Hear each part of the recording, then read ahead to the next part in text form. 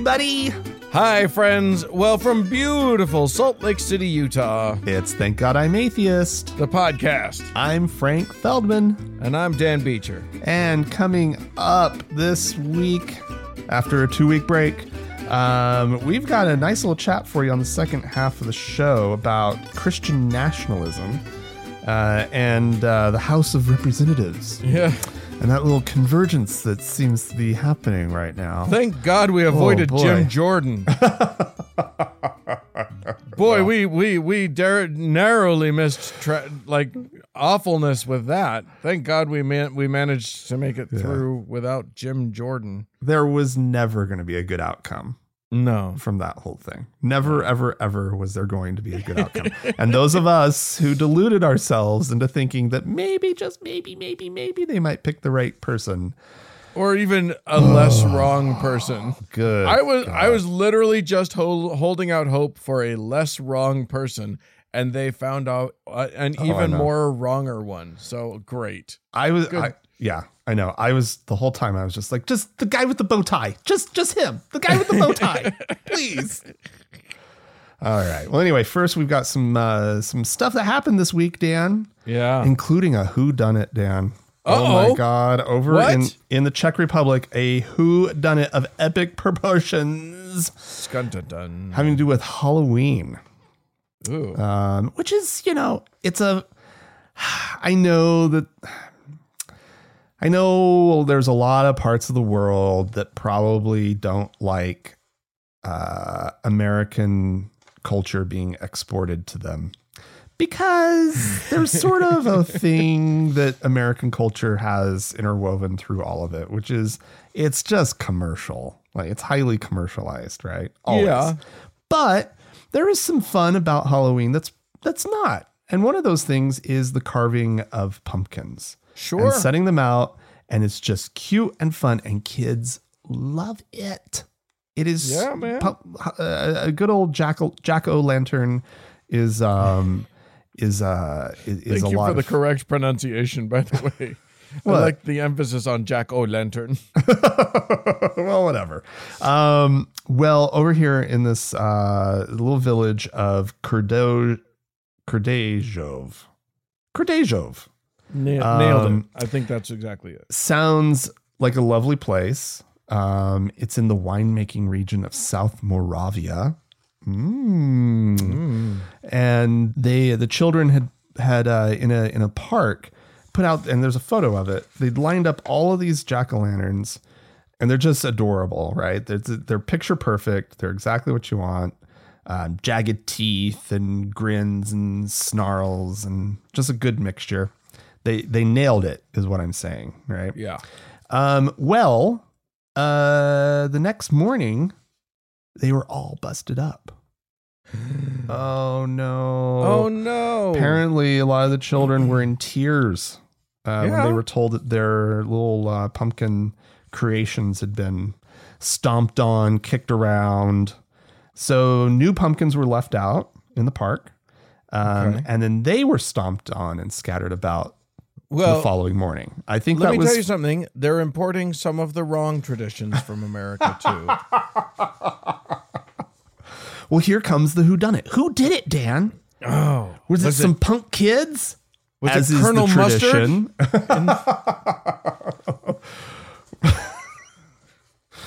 Oh, no. It was the local priest, Dan. Oh, you son of a bitch. The parish priest of the nearby church was walking through the park. He said he was leaving the rectory on Sunday evening. I saw numerous symbols of the satanic feast of, quote, Halloween placed in front of our sacred grounds. I acted according to my faith and duty to be a father and protector of the children entrusted to me and removed these symbols. Oh, my God. I didn't remove them, right? No. It'd be one thing if he'd shown up with a trash bag, right? And had literally removed them. No, you should see the picture. It is the worst case of just somebody seriously just kicking and kicking and kicking at all of these pumpkins and stomping on them. The Czech Republic. I literally just looked it up because I wanted to see that picture. Yeah. I mean, dude was in a rampage. That's a lot of pumpkins. Yeah, I know. It's wild, right? Fucking dickhead. What a douche. Yeah. Apparently, the Czech Republic, it's not very religious, Dan. No, it's not. When I was there, like literally, we had one cab driver say, "Yeah, everybody." When communism took over, they didn't allow religion, and then we just were done. Yeah, I bet. Good for them, right? Yeah. However, there are some traditional religious feasts, like All Souls Day, that remain popular, and they're marked by both believers and non-believers alike. And, the priest says that he sees the modern tradition of Halloween as having been conceived in a heathen contemporary world as a counterbalance to the Catholic feast of All Souls Day. And so he's feeling this resentment as he's walking through the park, sees it on display, right? Oh. And takes matters into his own hands. He says he would have acted differently had he known they were carved by children. To which I have to say, who do you think carved them? Right. Right. This and also, yes, adults do carve pumpkins. It is a thing, sure. Right? Absolutely. I've done it as an adult. I've gone to pumpkin carving, parties, right? Sure. And they're fun. However, this is a children's activity, right? Yeah. And even if it's not, you still don't have the right to just destroy other people's stuff. Yeah. But, when you're the local priest, you feel like you have every right to do whatever the fuck you want to do. Yeah. I mean, in some ways, it's even worse because it's not like they just like carved them and went and found a spot. These were actually pumpkin carving was part of a village organized Halloween festival. Right. Right. Right. Like this was official. This was happening in his community as a community activity that was fun and that brought people together and that promoted community and blah, blah, blah. That's exactly the problem, Frank. Yeah. And he says he's the one who's going around and like protecting the children and their, the community and whatnot. When the community was being good, doing what communities are supposed to do. Yeah. Right. I got news for him. You start pulling shenanigans like that when you're a priest in a place that doesn't really like religion. Yeah. It's not going to go well for you. Yeah. Like people are going to stop when you're like, "Hey, you have to choose between the fun thing and church." That's not going to go well. You're going to not have a congregation at all soon. Yeah, no kidding. All right. Well, I'm going to take us to a much less civilized place than Czechia. I'm going to take us to Texas, which, it's pretty backwards over there, down there in Tejas. This story is about a justice of the peace, I guess. Who Justice of the Peace is a confusing title. I don't actually know what a Justice of the Peace is, other than it is a government employee. And, the one thing that I know that they do is weddings. They can marry you. Okay. Well, Justice of the Peace Diane Hensley didn't want to marry gays. Oh. It's just not... she finds it yucky. She thinks Jesus didn't want that. Are these her words? Did she actually say yucky? It's because I would actually go and shake her hand if she was like I find it yucky. I'd be like, "Ma'am, I congratulate you." Fair enough. You're off the hook. You used the dumb word, and we're going to let you slide on this. And you were like really, really, really honest. Yeah. You find it yucky. All right. Whatever. Nope. She didn't say that. She, but she refused to do it. She was then censured by whatever the commission is, the Texas Commission on Judicial Conduct. Basically said, no. You can't pick and choose. Texas. Well, yeah. Oh, wow. Okay. There are still laws there. They haven't gotten rid of all of them yet.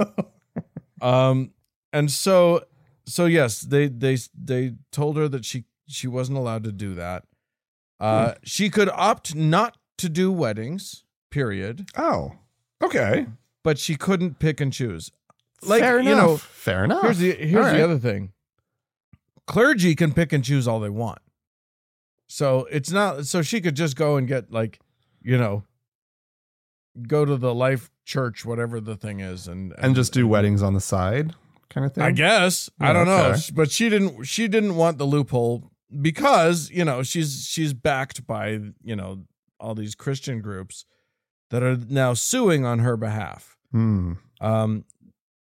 So their First Liberty or one of these groups that they're giddily filing every lawsuit they can find because they're winning a few of them. Right. Ones that they have no business winning, and it's a terrible miscarriage of justice because, we've got the world's worst Supreme Court right now, and, they've been stacking courts left and right all over the country. So they're doing it. So they filed a lawsuit under the Texas Religious Freedom Restoration Act. Texas has their own RFRA. I'm sure it's much worse than the national one. Right. And it's going to the Supreme Court, the Texas Supreme Court. Now, I don't know the Texas Supreme Court the way I know the national Supreme Court. Oh, they're nice guys. They seem. I'm sure they're Dan, all. you just great. really should take the opportunity to sometime to get to go know and have them. lunch. Yeah. They're great. Okay. I mean, they're bigots, right? And homophobes. But, One would assume. But they're nice. They're really nice. They're great. Anyway, so now the question before them is: can a entity of the state be bigoted officially? So we'll see. Wow. We'll see.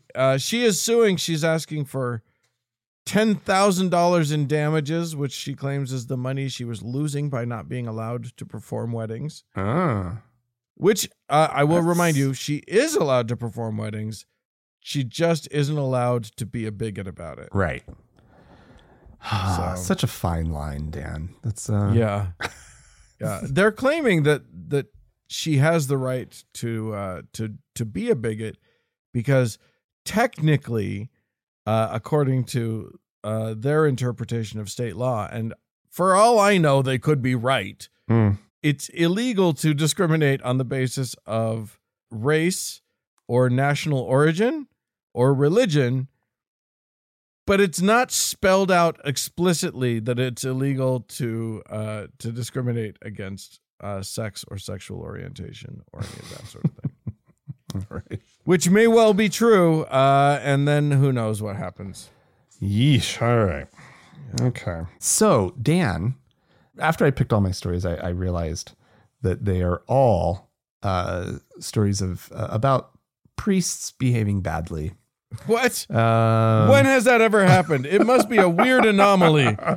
There's a glitch in the matrix. This one is definitely priests behaving badly. The next one is just like he breaks. Anyway, we'll get to that one. But anyway, this one is has to do with, it's sort of the story of the Diocese of Sosnowiec in southwestern Poland. I know it well. Oh yeah. It's one of my favorite dioceses. It's well, let me tell you, Dan. These guys, these bishops and priests, they were having a good old time over there in Sosnowiec. Okay. So much so that the bishop has just resigned. Grzegorz Kazak. Nailed it. Too many R's and Z's, guys. I don't know what to do with that. He resigned, and it's largely, it's speculated that it's largely due to some scandals that have taken place under his watch, including a recent gay orgy involving a male sex worker in a priest's apartment where priests in attendance were placed under criminal investigation for having allegedly organized the orgy involving a male sex worker. One of the participants of the sex party collapsed after overdosing on, I'll let you guess, Dan, what do you think he overdosed on? I mean, I don't know. I'm thinking it's Poland.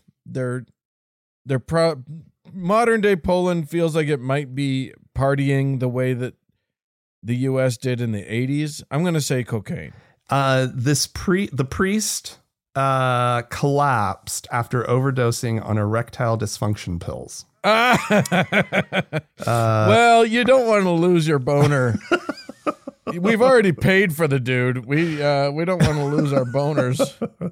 Let's see. The priest whose apartment this was in was suspected of failing to provide assistance to a person whose life was at risk for having allegedly tried to bar paramedics from entering the apartment. So they were behaving badly. Things went awry. Paramedics show up and they're still like trying to like hide everything and keep it. Yeah, they're all stoned out of their minds. Yeah. Probably. They're all like completely fucked up.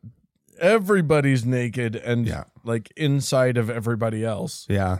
And you don't want the paramedics to see it, but guess what? Somebody's in trouble. He took too many erectile dysfunction pills and his body stopped pumping blood to his brain.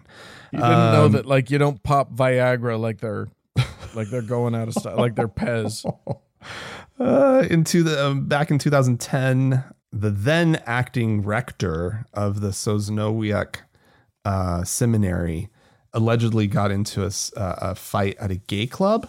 And he was allowed to remain on his job by this bishop. He let him stay there for more than a year, even after the case was publicized in the Polish media.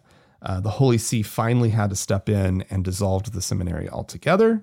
Oh, wow. That's extreme. Also, another incident. Something tells me they were hearing much more stories than just one fight at a gay club. Something tells me that seminary had a reputation. Like you chose that seminary for a reason. Yeah. Yeah. No, most definitely. In March of this year, actually, the corpse of a 26-year-old deacon was found with injuries suggesting homicide. Oh, wow. Local prosecutors said he had been killed by a 40-year-old priest who then killed himself. So sounds very sad. Yeah, but basically things have just started piling up to the point where clearly the Holy See was like, no. We need sort of to switch out some leadership here.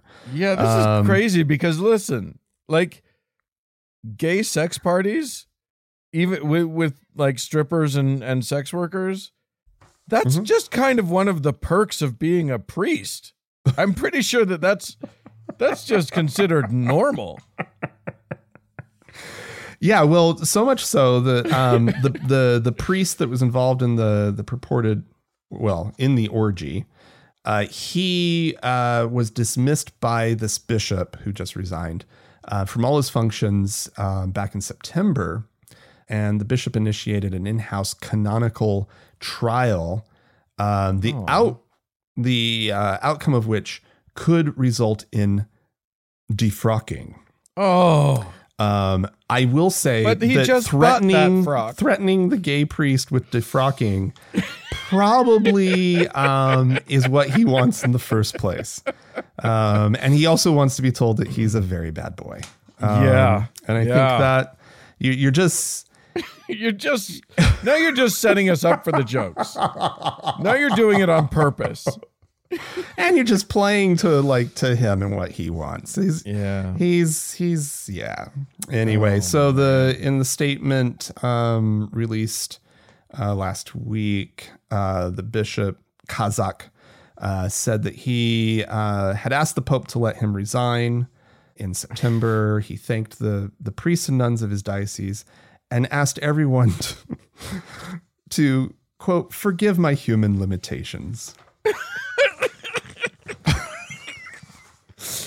Oh my God. Yeah. Can I just say, Catholics, as a general rule, all of you, pay attention. Gay sex parties with or without sex workers, so much better than the other thing that the priests are known for. Yeah. Let them have the gay sex parties. No kidding.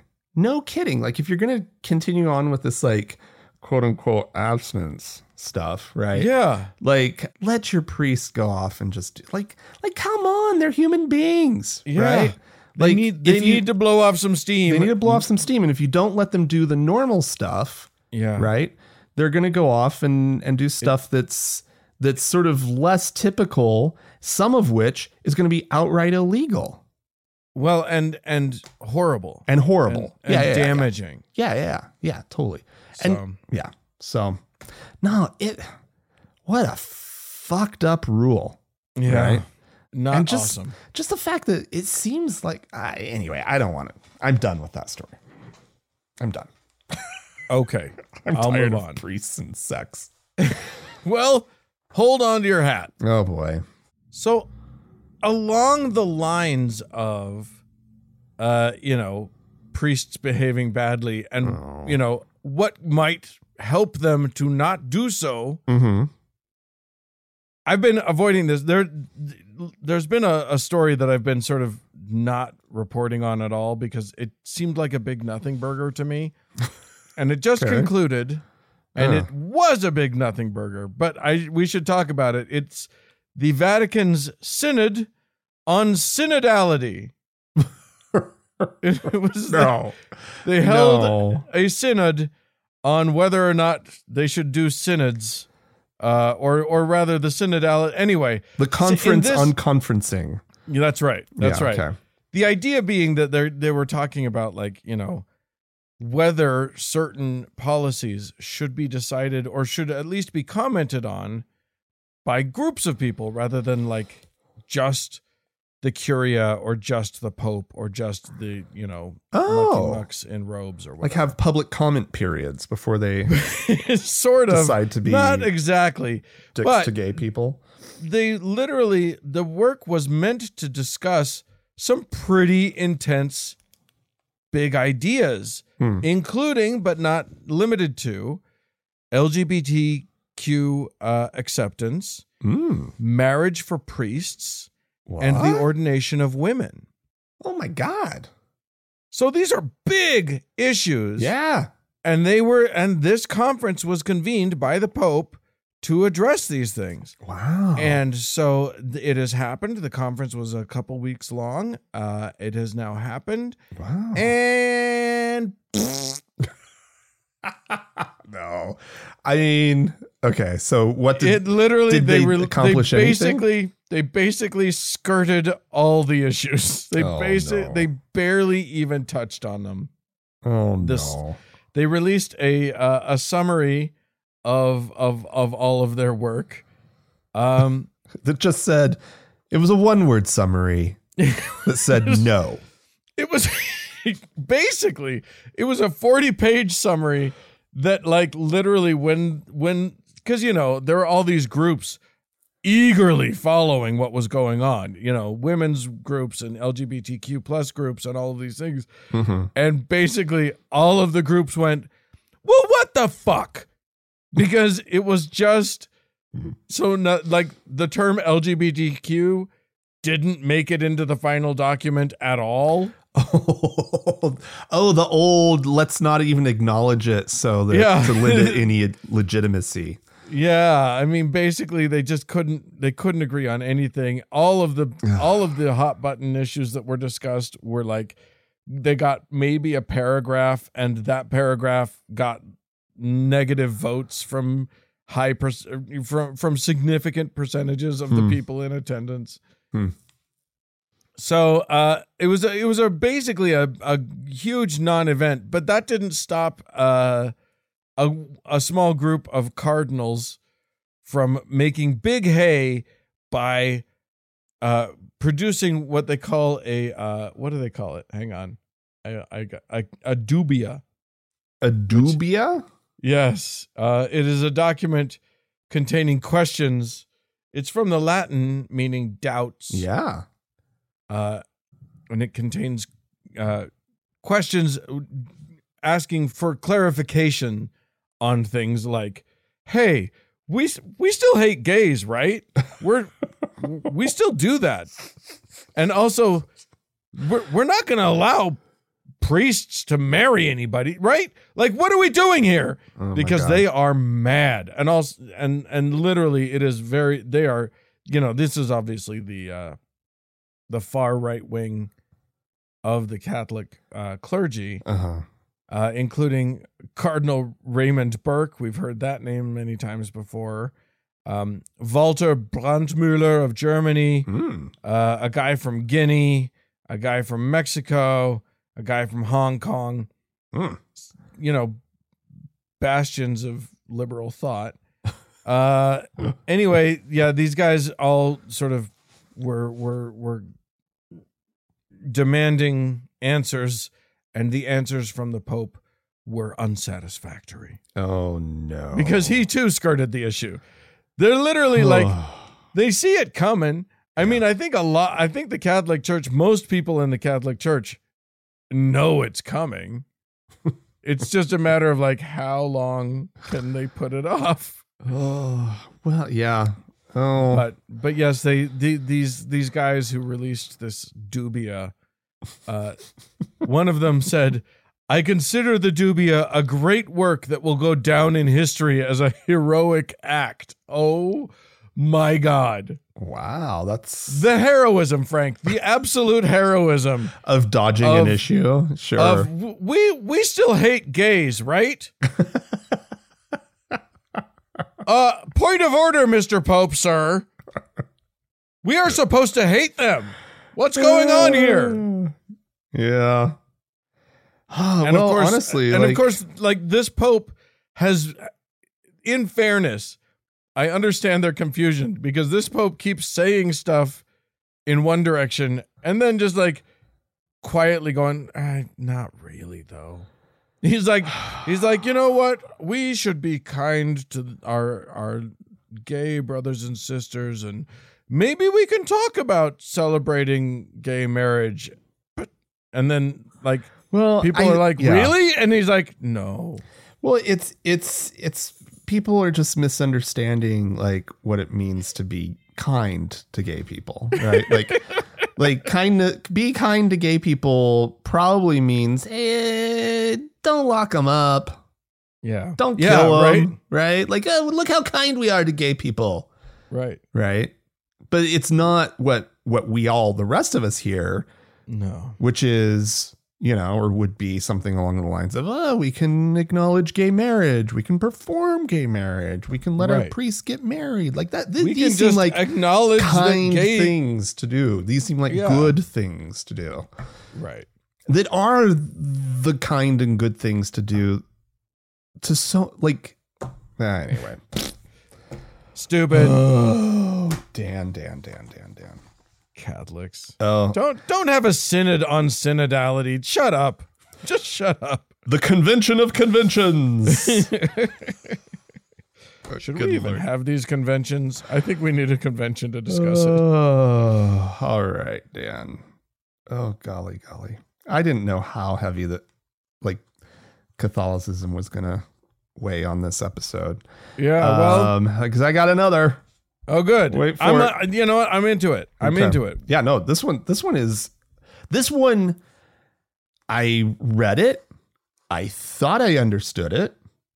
Turned out I was completely wrong. I had to spend a bunch of time trying to figure out what it all means. And it turns out, I mean, you talk about nothing burgers, right? Like if you're going to use that word, this is the most bizarre story, right? Okay. The headline, let's just start with the fact that Father Eros Akorigi, he had a problem, Dan. Oh, no. Father. He was missing an extraordinary minister of communion. He did not have one available during a recent Sunday Mass in a little town called Ossanesca in Bergamo in Italy. Okay. And so he chose, so let me explain. An extraordinary minister of communion is somebody who assists in serving the communion. This is what I understand. Former Catholics or current Catholics, please correct me if you understand what's going on here. But this is my understanding after having tried to parse this all out. So it's typically like a deacon or somebody from the parish who is sort of tasked with assisting in the serving the communion.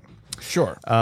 This is not the same services that, say, an altar boy or an altar girl would provide the priest, right? This is something that goes beyond that. Right. So he chose, however, an altar girl who he said appeared to have, quote, the purest heart among so many sinners to assist him. Oh God, that feels icky. Something very bad.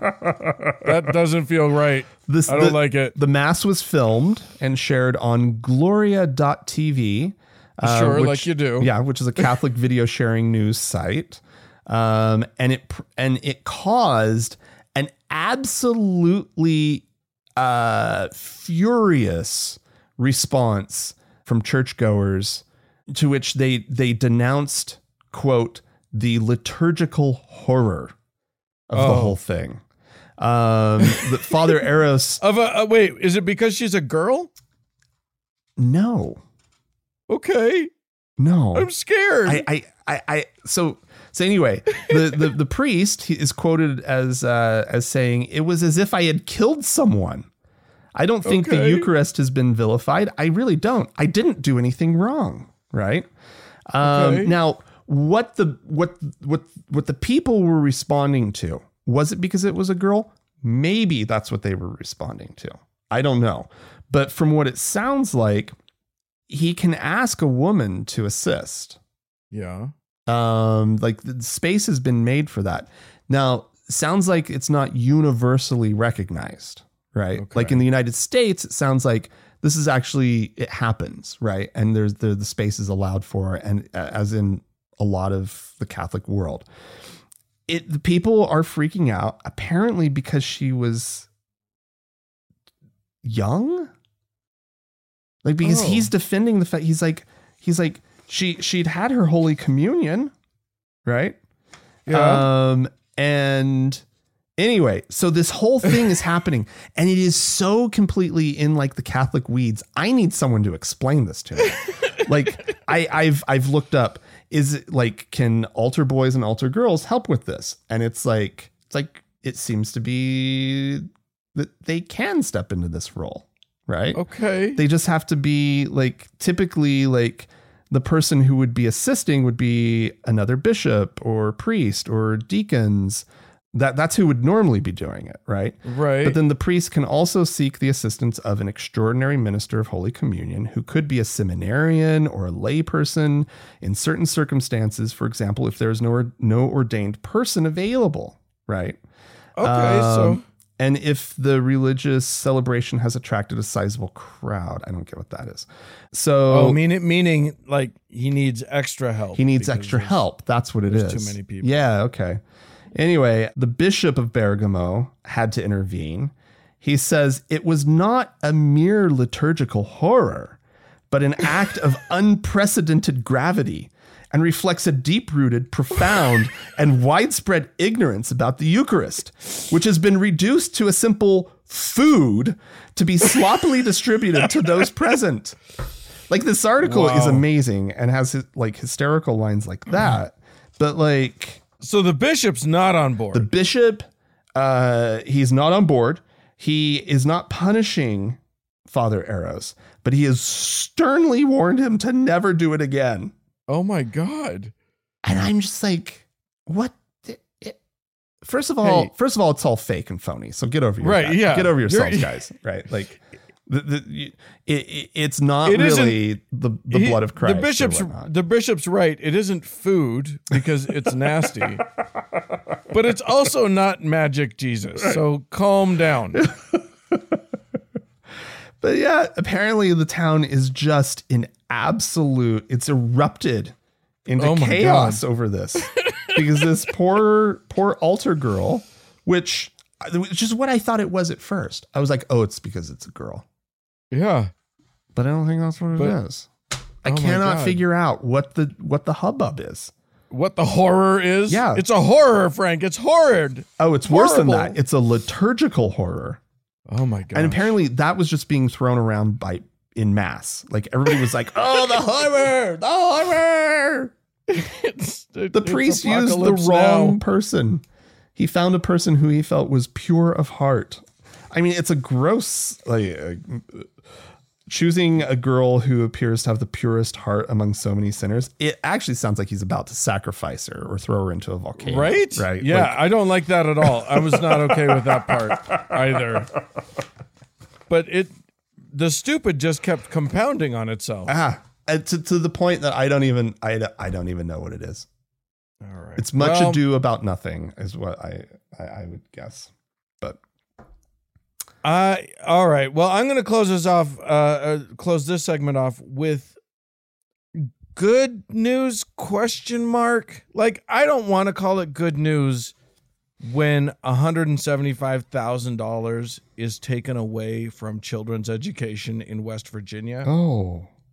I assume that they need all of that money and a lot more to properly educate the children. But this is happening because the public school district of Cabell County, Cowbell, it's Cabell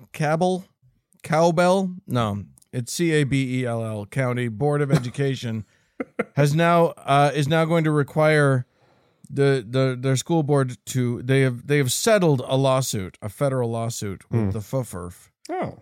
And that money will go to pay their attorney's fees. And then each of a bunch of plaintiffs will get a symbolic $1 worth of damages. Okay.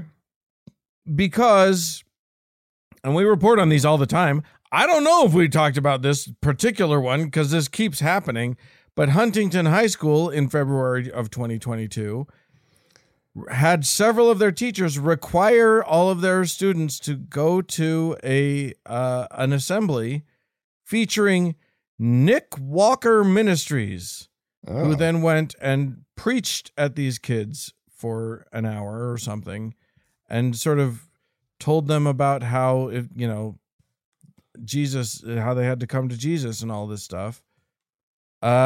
Literally overtly. And a bunch of kids, bless them, and were upset about it. Yeah. Rightly so. Good for them. And yeah, correct. They even had a walkout about it, which is great.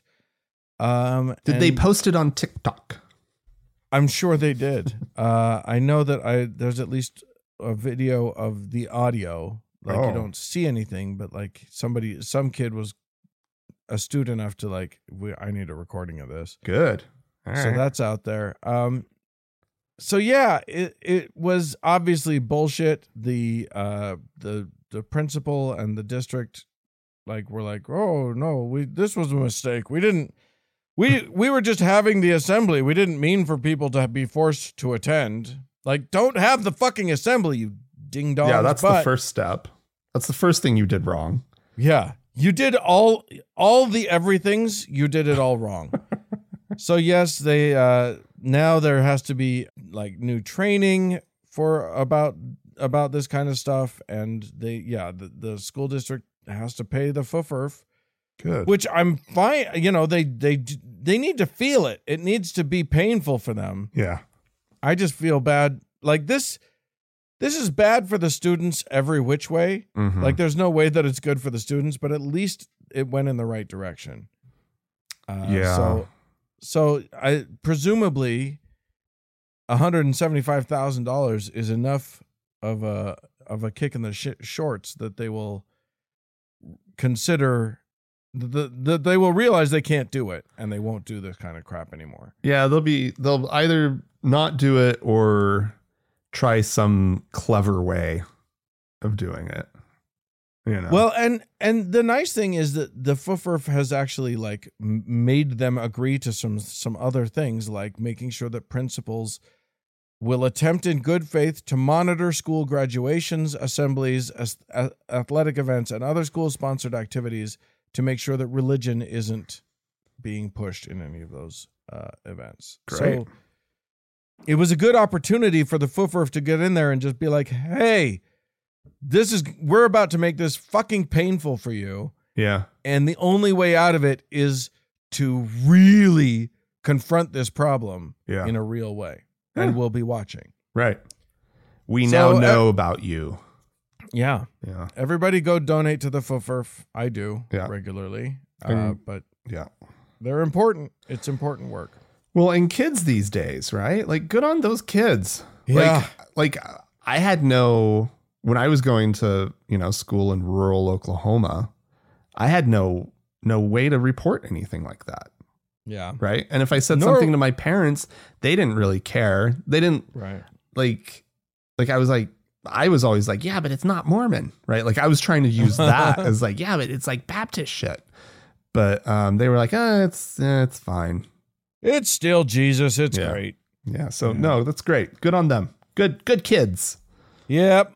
Good job, everybody. All right. Well, if you would like to write into us about what your good kids are doing, or about or about priests and what the hell a synod is, or what the hell whatever your thing was, please feel free to write into us, podcast@thankgodimatheist.com. Or call and leave us a voicemail message. We'd love to hear your voice. The telephone number is 424-666-8442. Stick around.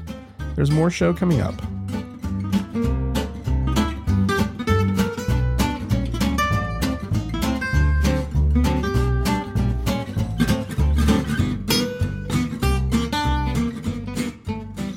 All right. Hey, Frank, the world has pastors and priests and all these guys in it, and they say things. Yeah, unfortunately. That's their whole job. It's like us. Our job is to say things. Their job is to say things too. And boy, do they ever. This is a guy named William Wolfe, who's a real peach of a fella. And he's going to give us a little preview into what the right-wing Christian nationalist perspective is on what's coming. I think we can all predict it. What he's going to say. Obviously, he's going to say, "Let's reach across party lines. Let's have reconciliation. Let's have cooperation. Let's find common ground." I think that's what he's going to say. Beautiful. I'm not 100% sure. Beautiful sentiment. I love it. I'm on board. But that feels like what Jesus would say. I think we can all get along, right? Yeah, that feels right. Let's see if I got it right. And if we have ever lived in a point in time in American history since then that we could argue that now is a time to arms again, I think we are getting close. Now, Davies sets that out and says that it is right, even though as Christians we seek peace, that when the enemy is pressed upon us, if we fail to heed the call to arms, then we are acting as cowards.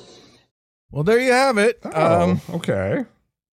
Enemies. It is a call to arms. They are.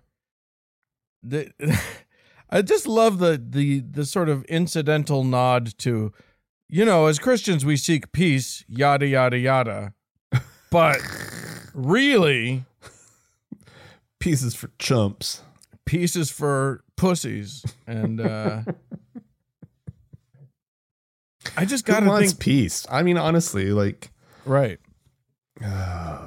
I love that their big guy, their Jesus fella, talked about turning the other cheek. He talked about, turning your swords into plowshares. Yeah. Great line. He literally talked about all those things, but all they care about is like they will scour the pages of the Bible for anything that says it's okay to be violent. They are just desperate for it. Where is it? Where is it? Oh wait, he turned over the tables in the temple. That's kind of violent. So violent. He said he's gonna come with the sword. So, there you go. All right. Well, we'll talk more about how the Christian right in the U.S. is doing later on in the show. It's doing great. Oh, they're on a roll. Yeah, they really are. They're doing fantastic. All right, but before that, we have some lovely friends who have written into us, who have called into us. So let's get started with that. This is from Theo, who says, "Hi, Frank and Dan. You guys are awesome. I sure enjoy your podcast. Thank you so much."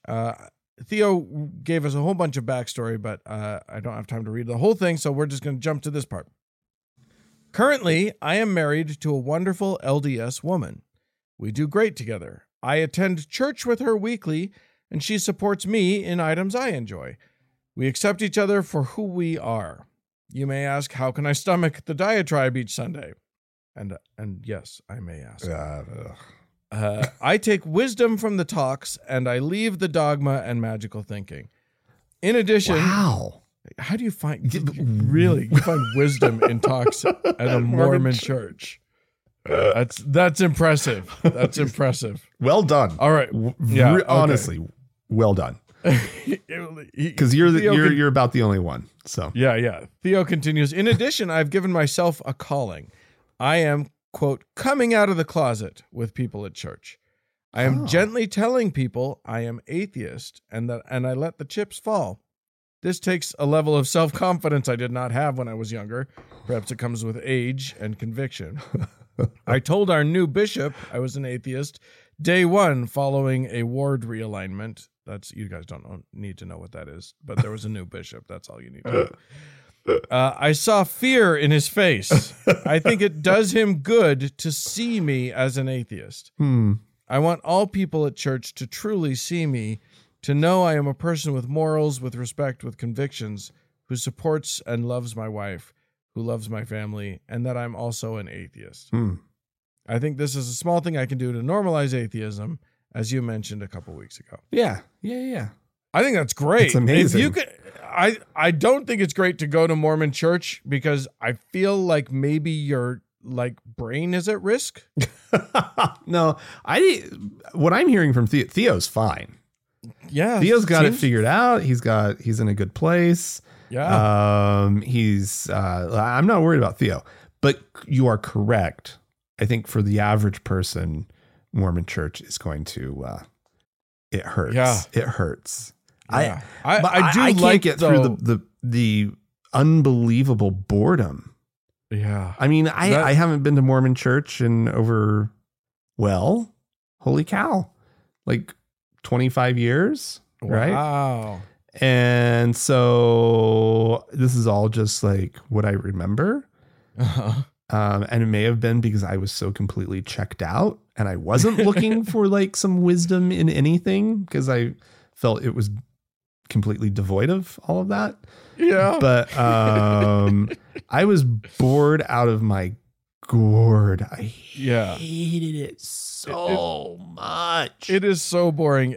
Listen, if they had paid clergy whose job it was to be an interesting public speaker, even then it's not likely to be tremendously interesting because there's only so much you can rehash over and over and over every week when you're stuck in. But much, much better. But that's not how Mormons work. Mormons, it is just the dude who lives 3 doors down from you, who is not trained in public speaking, who has just been forced to do it because everybody has to take their turn every week. It's so bad. It's so bad. Well, Theo's motivations are very different from where ours were. I respect that, and I think that it's great and good job. And I love that he's being an open atheist. I mean, unbelievable. He's out there blowing minds. So good. But But I guarantee you his neighborhood will be a little less bigoted toward atheists because of Theo's openness. And I love that. Over time. Yeah, I think so. Don't fuck it up, Theo. You get caught doing You're representing anything all bad. of us at this point, Theo. All right. That lawn had better be mowed. That's right. So here's another. This is an unsigned missive that says, "Hello, I'm emailing you guys to share my thoughts on the Ivory Home situation." I will remind everyone that a couple weeks ago we talked about student housing at the public university of the University of Utah being taken over by a local Mormon-owned shit housing company. They make such crap homes, but they're one of the biggest in the country. They may be the biggest in the country. Did you know that, Frank? I did not know that. I know they're big. Yeah, I think they might be the biggest in the country. Anyway, they were making student housing, but then they were going to implement BYU style rules about being not being naughty or whatever. Anyway, this goes on to say, I'm a high school senior planning on attending the U next fall. I was under the impression that it was really the only decent secular school in the state. A government-owned institution has absolutely no right to enforce religiously motivated code of conduct. Am I wrong in assuming that the U is decent at maintaining a secular stance? I'd love to hear what can you two say from your experience? Because you and I both went to the U. Graduated about 20 years ago. Yeah. Yeah. So we definitely know what's going on now for sure. I think you're safe. I think it's fine. I think as a student, you're fine. Yeah. This Ivory Homes thing is an outlier and it's worrisome. Yeah. But you're going to be all right. It's something you would have to opt into. Right. Yeah. And it's not officially owned by the university. It's just sort of they're on their housing options website. So that's cool. Don't move into those, even though they'll be nice, or do, but just don't narc on anybody. No, don't. It's a horrible place. I don't want to say don't do it because all of the other students will be Mormons. But yeah, that's what it will be. It'll be Mormons looking for their sheltered little space on campus. And that's fine. They can go do that, right? Yeah. But your classes, it'll be Mormons whose parents wanted them to have that space. Yeah, and the kids will probably be having sex plenty, but the parents will feel comforted. Yeah, who knows? But yeah, no, just going to like the academics of the university and your experience generally on campus, you'll be fine. I wouldn't worry about it. Yep. All right. We had a voicemail, did we not? We do, Dan. This is from Donnie. He's calling in response to an episode from a few weeks back. Let's just let him have his say. Okay. Hey guys, this is Donnie, Mount Shasta, California. So I am a little behind on episodes because, I've been traveling, whatever. So I was listening to Deeper Questions, and you were talking about how Republicans perceive the religiosity of Biden, and how I think you said only 23% believe that he's deeply religious. And then, you kind of got into this discussion, is this some thing where they just refuse to acknowledge his religiosity? And it's probably more pronounced now, but I want you to go back to the late 70s when Jimmy Carter was president, and the conservative religious base reviled Jimmy Carter, even though he was and still is, obviously not to the same degree he was, but he was always active in the Sunday school for his church. He was a deeply religious person, and the conservative right deeply reviled him back in the late 70s. So this is not something new. It's something that's been, kind of a cornerstone of the conservative right for a long time, is that those who are deeply religious but actually want to do the nice things, like the stuff from the Beatitudes, are reviled by the religious right.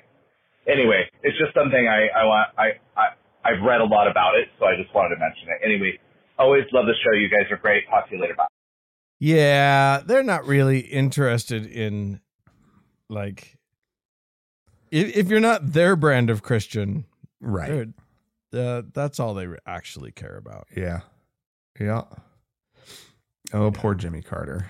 Oh, what a remarkable human being, though. Yeah. Right. And Donnie's right to point out that the religious right hated him. And here he's in his time since being president has just demonstrated over and over and over what a good and decent human being he is. Yeah. Right? And, you know, which is the problem. He's making them all look bad. He's making them look terrible. They're not out building houses for Habitat for Humanity, right? Like he is. Yep. So amazing. Okay. Finally, we have John who wrote into us. You and I, Frank, had a discussion about climate change, and we were talking about how it's actually been kind of nice for Salt Lake City. We haven't had the snowfall, and we've had warmer winters and stuff. And I thought we're pretty clear that we were just joking around. But we're gonna listen to what John had to say. John said, in the last several episodes, you have mentioned a couple of times the issue of climate change and made a comment about how in Salt Lake City, you don't experience it because everything is so wonderful and it's not impacting you at all. Which makes me wonder if you're not aware of the fact that the Great Salt Lake, which borders your beautiful city, has shrunk significantly over the past few years because of climate change. As it shrinks, toxic minerals that were safely in the water are now becoming dust picked up by the wind and impacting the air in the surrounds and sometimes even downtown Salt Lake City. Many scientists have expressed deep concern about the air quality in your city as a result, and the prediction is that over the next many years is only going to get worse and could directly impact the ability of people to remain in that region. Perhaps you know something that the rest of us don't, and you think it's all fiction and Salt Lake City is immune to global warming, but I seriously doubt that and think you will have as many problems as the rest of us as mankind continues to destroy the world we're living in. John, we were joking. We are deeply aware of the arsenic time bomb clouds that is the lake next to us, to the point where, like, I've looked at, like, do we gotta move? Oh, at what point does that have to happen? I don't want to be I don't want to be the person who remains for a little too long and then has, health problems in 30 years or whatever. Yeah. The whole move away thing comes up a lot amongst me and my group of friends. Yeah. It's scary. Like we're very, very keenly aware of what's happening right next to us. It's not great. It's not great. I have some mild, reserved hope that the powers that be see the economic problems of letting the because that's their only motivation, right? Right. The powers that be in this state works in a red state. All they care about is the impact on the economy. And they are keenly aware as well of what will happen if the lake dries up. And there seems to be some effort. I'm not sure that it's moving quickly enough, but we'll see. Yeah. We'll see. I mean, this last year has been very wet, so we're spared a year. They think it pushed it back a few years, but the before the snowfall of last year happened, they were saying in 5 years the lake was going to be completely dried up, or at least dried up to a point where these, dust storms that would literally be carrying toxic dust into the city. Yep. Would be happening. And so, we're not terribly excited about it, but we're all praying. We're all doing our part. The Lord will save us, surely. This is the land of the Lord's people. So, I mean, I don't know. Maybe it's a little bit of a logical fallacy, but they prayed and we got snow.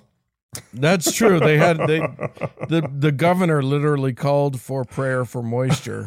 Ugh, they say moisture. Just say rain. Jesus. Rain and snow, guys. Rain and snow. Yeah. And anyway. as luck would have it, we did get a snowy year, but it's a temporary reprieve from that whole thing. Yeah.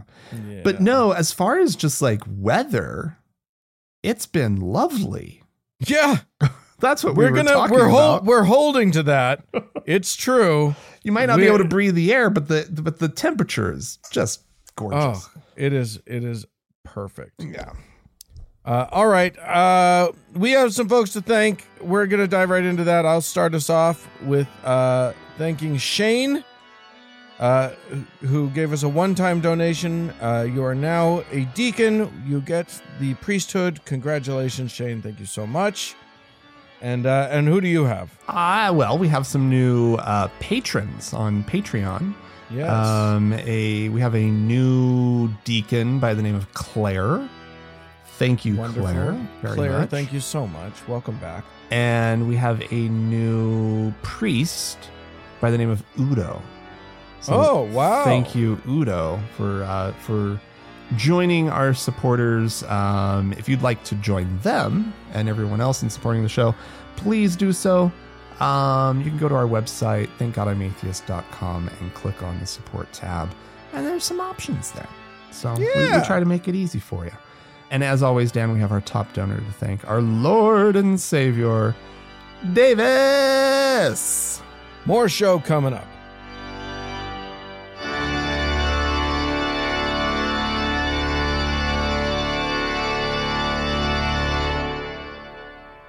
Well, Frank. Dan.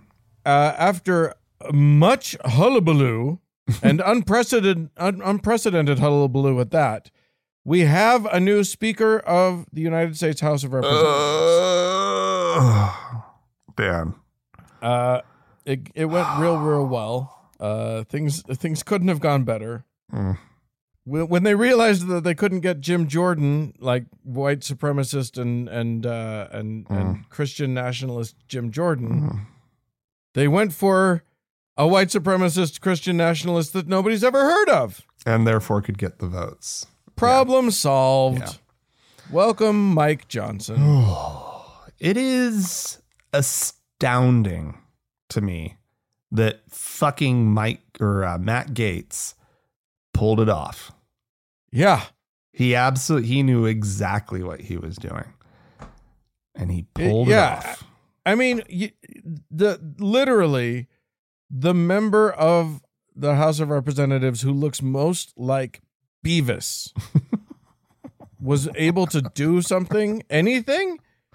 He's such a doofus. He's a doofus, and he's just such a general all around piece of shit. Yeah. He's not there to govern, right? No. He's not there to get things done.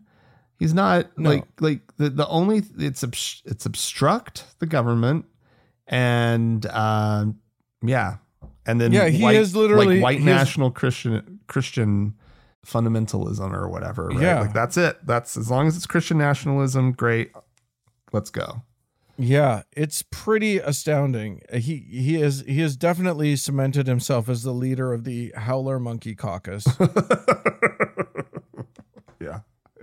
And now they've elected a Howler Monkey to be the Speaker of the House. Yeah.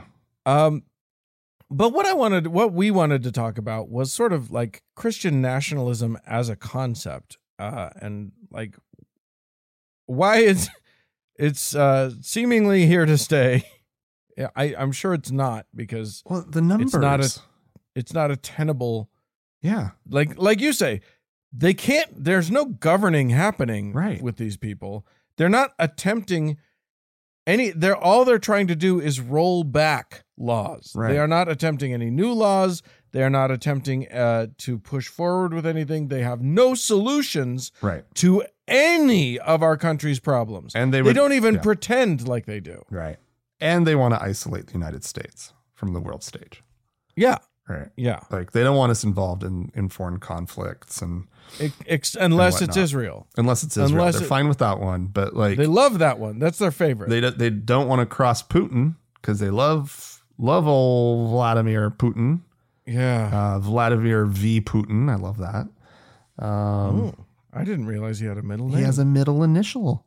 V. And it's Vladimir V. Yeah, Putin. Okay. Can you believe that? Double V. Like, I honestly didn't believe it at first. I'm going to call him W. W. There you go. Yeah, no, like they're sick. They've got it all backwards, and they have. It's actually remarkable that they've been able to elevate this Mike Johnson fellow, right? That they've been able to elevate the because it's not the whole Republican Party in Congress. No, right? It's this, but they're terrified, right? It's this group over here. And they're wielding their influence, their power. They figured out that if they just obstruct, and then because of the narrow margin that the Republican Party has, as long as they just sit there and refuse to play unless it's their way, they basically force everybody into it. Right. And keep in mind, there are cooler heads, more reasonable people in the Republican Party in the House. There are. But they're terrified that they're going to be primaried out of their positions. That they're going to be whatever. They're such a problem. Like they need to stand up for what's right. Yeah, nobody's willing to. It is a party entirely loaded with either Christian nationalists or people too afraid to stand up to them. Yeah, and those that are willing to stand up to them. Like, a Mitt Romney, who's not in the House, he's in the Senate, but he was willing on a few tiny occasions to do the most obvious right thing. Right. And he got pilloried for it, and now he's not running again. Yeah, they hate him for it. They hate Mitt Romney. So they're scared shitless, and they're acting like the cowards that they are, which means that what we're headed toward, or what the potential is I honestly don't think that it's an exaggeration to use Nazism at this point. Like, one doesn't want to run afoul of whose law. What's the law that all arguments denigrate eventually to using Nazism or to saying the word Hitler or whatever. Well, but guess what? We're there. It is literally that. It is, look, here's what the thing that these people are into, that they're all about. We see it. Authoritarian control. Mm-hmm. They do not want, Mike, what's his name? MAGA Mike? Mike Johnson. Yeah. Was all for the overturning of the last election. Yeah. He was he was all about, like, repeating debunked claims constantly about, the voting machines and whatnot. Yeah. Supported the insurrection. Just a big, like, literally, they don't care. He explicitly says this is not a democracy. Yeah. He's explicitly against democracy and is totally fine using anti-democratic tactics when it works in favor of their wing. Right. That's so scary. It's very scary. And it's so dangerous. It's just like, and literally, like, the way that they're getting this power is by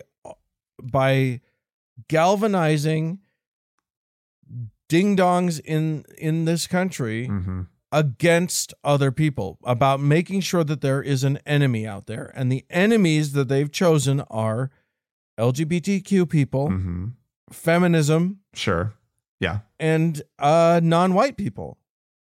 And literally, that is Nazi tactics. That is what that is. That is exactly how you galvanize people in the way that Hitler did. Yeah. I know. And like any amount of, like, reassuring yourself that, oh, well, they're such a minority. Guess what the Nazis were? I know. Yeah. They literally were a minority. It was just that people were, like, the politicians were too afraid to stand up to them. They exploited the politicals and the weaknesses of their system, right? Yeah. Which is what we're seeing right now, which is the whole Matt Gaetz getting his way on getting an extreme far right Christian nationalist Speaker of the House. Yeah, he exploited the rules and the political situation in the House of Representatives. I mean, credit to him. He understands what's going on politically in that body. And that's scary because of what he's achieved. Like, honest to God, like, it is a wild achievement.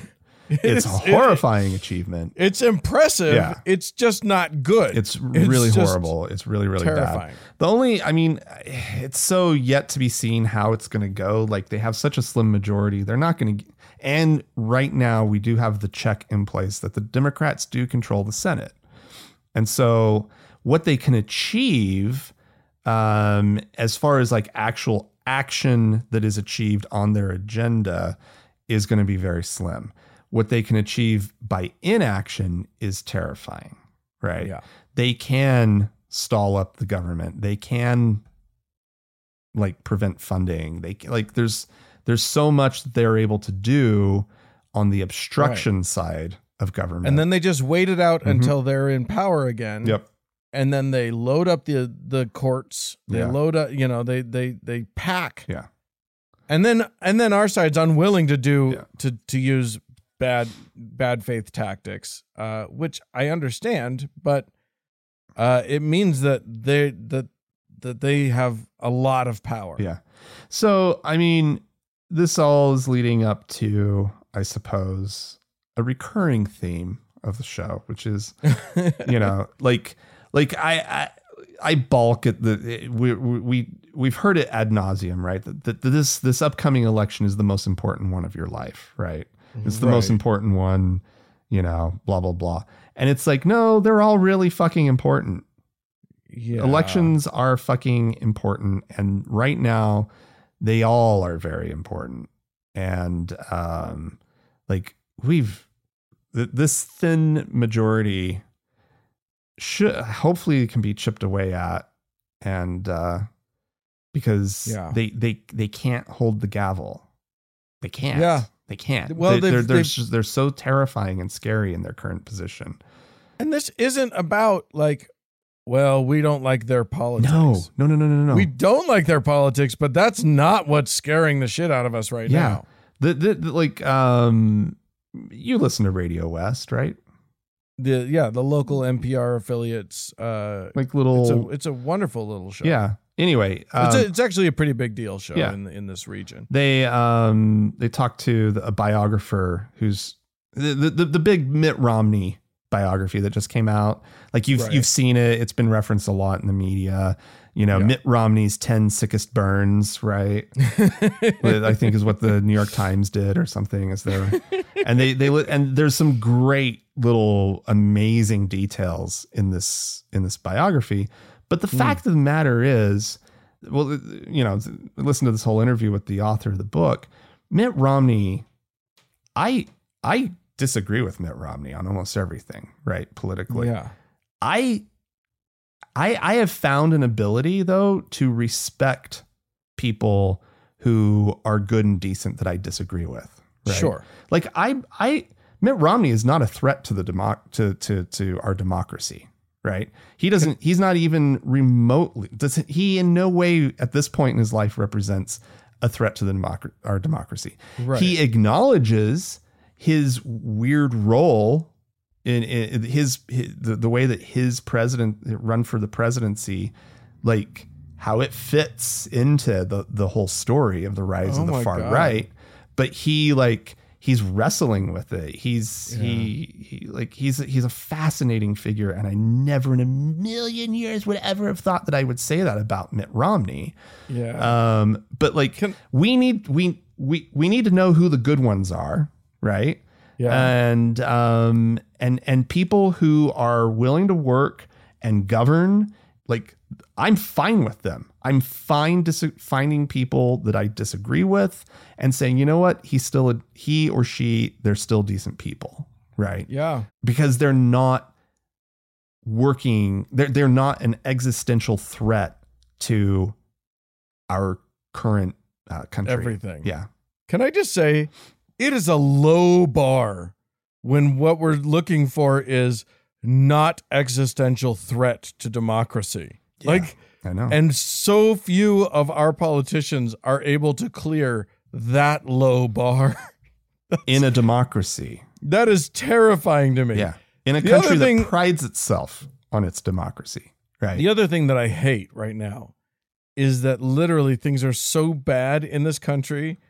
The Matt Gaetzes of this world. If there is a look, there's many sins that these fuckers have committed. Yeah. But one of the ones that I resent the most is you and I are forced to talk about how Mitt Romney could be respectable. Like that's how bad this country's gotten that we have to have that conversation. We have to praise Mitt Romney, for God's sake. Things have gotten so bad. I don't approve. I know, because it's not like he would have been great for the country as no president, right? Like no! the goals that we would have, right, for the country and the direction that we would like to see it go, he would not have gone that way. No. Right? He would not have advocated for those things. But there would still be a country when he's done. And like he was very much like his Republican dad was very much pro civil rights. Yeah. And like he's a fascinating one.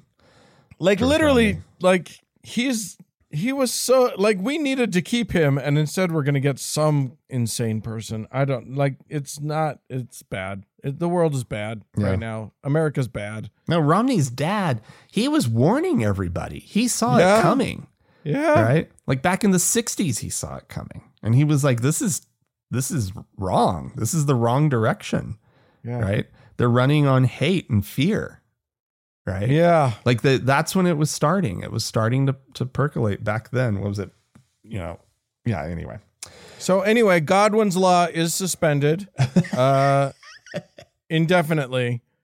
It is because it's no longer about like analogies to Hitler. Right. It is like, oh, that is a direct 1-to-1 comparison to Nazism. So oopsies. Yeah, no, it's I've started believing in like reincarnation, right? Like I think Hitler has found his way back.